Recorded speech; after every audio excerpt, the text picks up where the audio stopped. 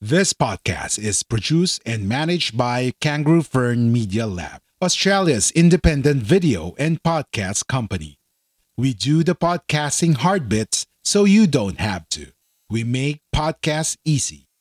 Book a call at www.kangaroofern.com. www.kangaroofern.com. A Guerrilla Podcast Syndicate production. Dubai Talk with veteran journalist Jojo Daz. Dubai Talk will give you the latest news or happenings in this expat city that never sleeps. Dubai Talk with veteran journalist Jojo Daz. Magandang araw po mga Global Pinoys. Kamusta na ba mga katoto natin dyan sa Hong Kong? Mag-iingat lang po at napapabalitang higit na pong naghihigpit ang mainland China. Kamusta rin naman po mga katoto natin dyan sa Australia, New Zealand, Japan, United Kingdom, Italy, Germany, Spain, US, Canada at iba pa. Welcome po muli sa isa na namang episode ng Dubai Talk. Isang pag-uulat sa mga tampok na kaganapan dito sa Dubai at iba pang panig ng UAE. Kasama na rin ang iba pang bansa dito po sa Middle East. Ito po muli ang inyong lingkod, Jojo Das. Ang Dubai Talk po ay hatid sa inyo ng Guerrilla Podcast Syndicate Philippines. Visit us sa www.guerrillapodcast.com.ph para sa iba pang mga podcasts. Sa edisyong ito, mga katoto, ay una sa lahat, nakiisa ang UAE government sa pagdiriwang ng Filipino community dito sa UAE ng ika-122nd Philippine Independence Day. Kinatampukan po ito ng pagbibeam mismo sa Burj Khalifa, ang pinakamataas na building sa buong mundo na matatagpuan dito sa Dubai.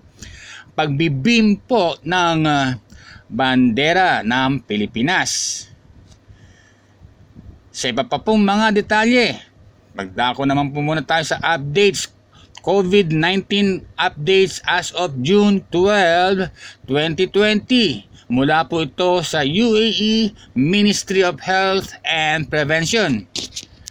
Date: total number of cases, COVID cases dito sa UAE, 41,499. COVID cases, confirmed cases. Number of recovered cases, yung mga gumaling na po matapos ng treatment, 25,946. Na kung saan ay 712 ang mga bagong recoveries. Mga namatay o nasawi dulot ng COVID, 287. Ayan po ang bilang natin dito. Ang tally sheet po natin dito, COVID tally sheet dito sa UAE. Total number of cases, 41,499. Total number of recovered cases, 25,946. And total number of fatalities, 287. Maliit na fractions lang po. Sana po ay manatiling bumaba ang bilang ng mga nasasawi at tumaas ang bilang ng mga gumagaling. Dumako naman po tayo sa hospitality industry. Kamakailan po ay naglabas ang UAE government ng mga guidelines bilang paghahanda sa muling pagbubukas ng mga hotel dito sa United Arab Emirates. Kasama na rito ang mga patakaran na pagtupad sa mga health protocols at ganun din ang pag-i-install ng mga thermal cameras at ang paglilinis, pagdidisinfect ng mga restaurants, cafe, gym halls, swimming pools at iba pa. May mga reglamentos din po tungkol sa pagtanggap ng bilang ng mga customers sa mga restaurants. Ayan. So, inaasahan pong magsisimula pong magbukas ang mga hotels ngayong Agosto o Setyembre. Depende po sa sitwasyon at pag-aaral ng ating pamahalaan. Samantala naman, sa kabila ng paghahandang ito, ay marami pa rin po sa ating mga kababayan, at bago nga pala po tayo dumako diyan, hindi nyo po naitatanong, umaabot po sa mahigit 25,000 OFWs dito sa UAE ang nagtatrabaho sa hospitality sector. Mga nasa hotel po yan. Mula po sa chauffeur, mula doon sa tagakuha ng susi ng kotse, tagakuha ng maleta, hanggang doon po sa director ng mga departments. Mga Pilipino po yan. 25,000 mahigit. Ayon na rin po ito sa samahan ng mga hospitality OFWs dito po sa UAE. Ngayon po, nabanggit ko, dumako naman tayo sa sitwasyon on the ground, the ground situation, no? Sa kabila po ng paghahanda na ito na ginagawa ng UAE government sa muling pagbubukas ng mga hotels, ay patuloy naman po dumadami ang mga Good Samaritan OFWs. Nagluluto ng hot meals at ipinamimigay ng libre sa mga walang trabahong kababayan natin, o di kaya yung mga nabawasan ang sweldo ng up to 50% bilang measures ng mga kumpanya na masurvive ang COVID pandemic. Sa tansya po ay libo-libo pa po ang bilang ng mga OFWs natin dito na walang trabaho o yung kaya ay tumatanggap ng bawas na sweldo. Kaya nga po, ang dami na rin po tayong mga kababayan dito na sila na po mismo, they took it upon themselves to help our fellow OFWs.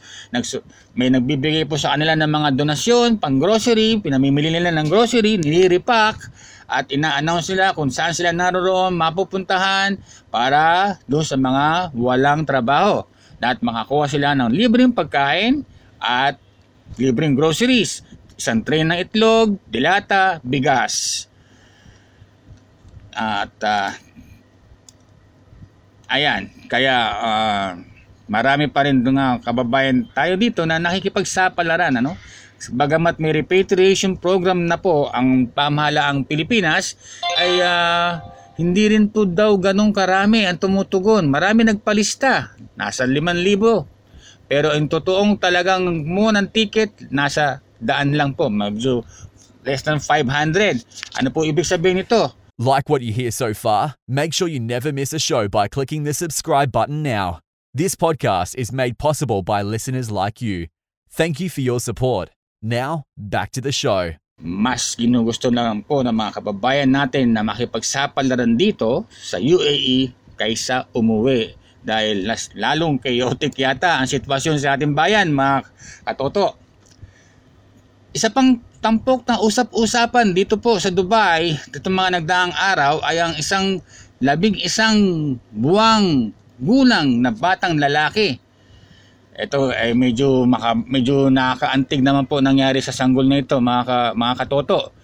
Dahil ay dumadalaw po ang mga magulang niya, tatay at nanay, kasama siya sa isang flat na may 9 na kataong nakatira.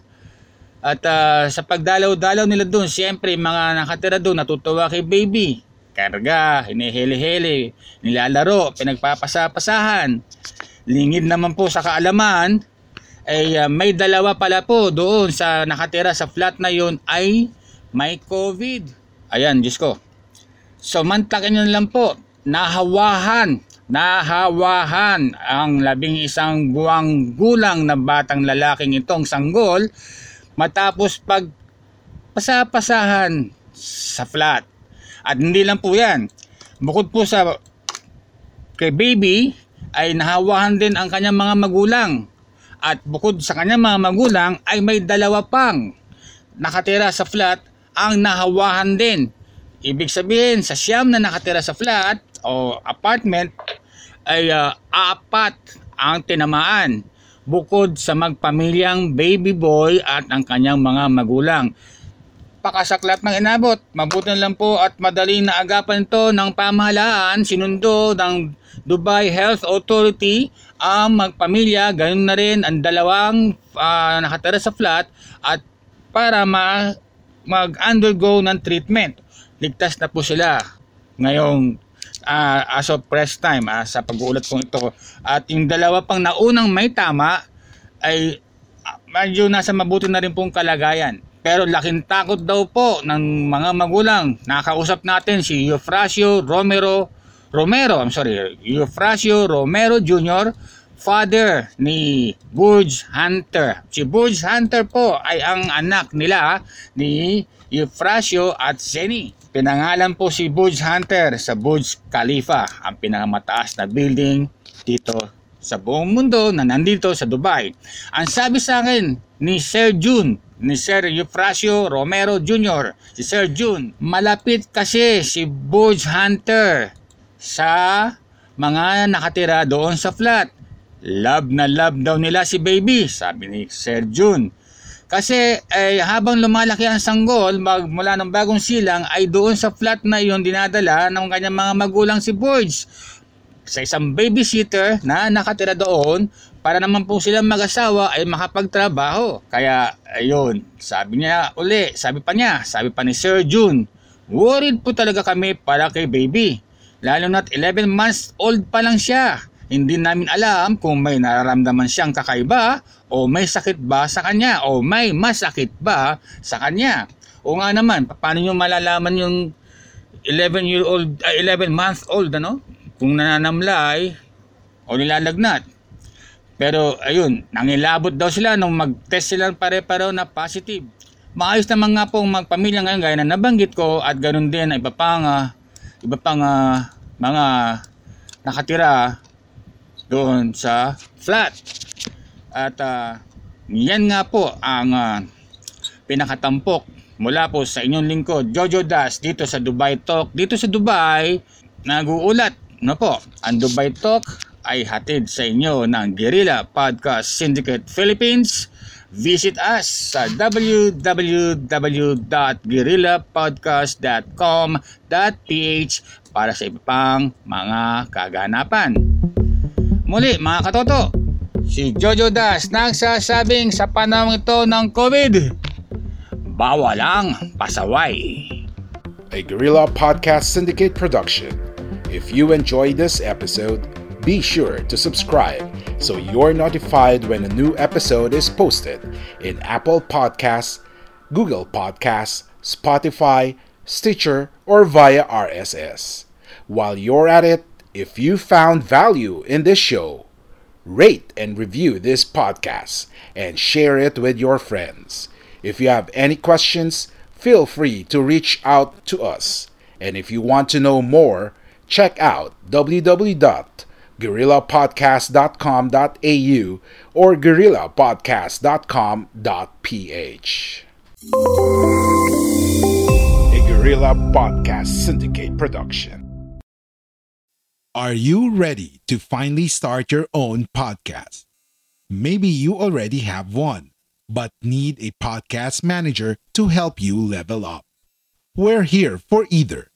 Book a call at www.kangaroofern.com, www.kangaroofern.com,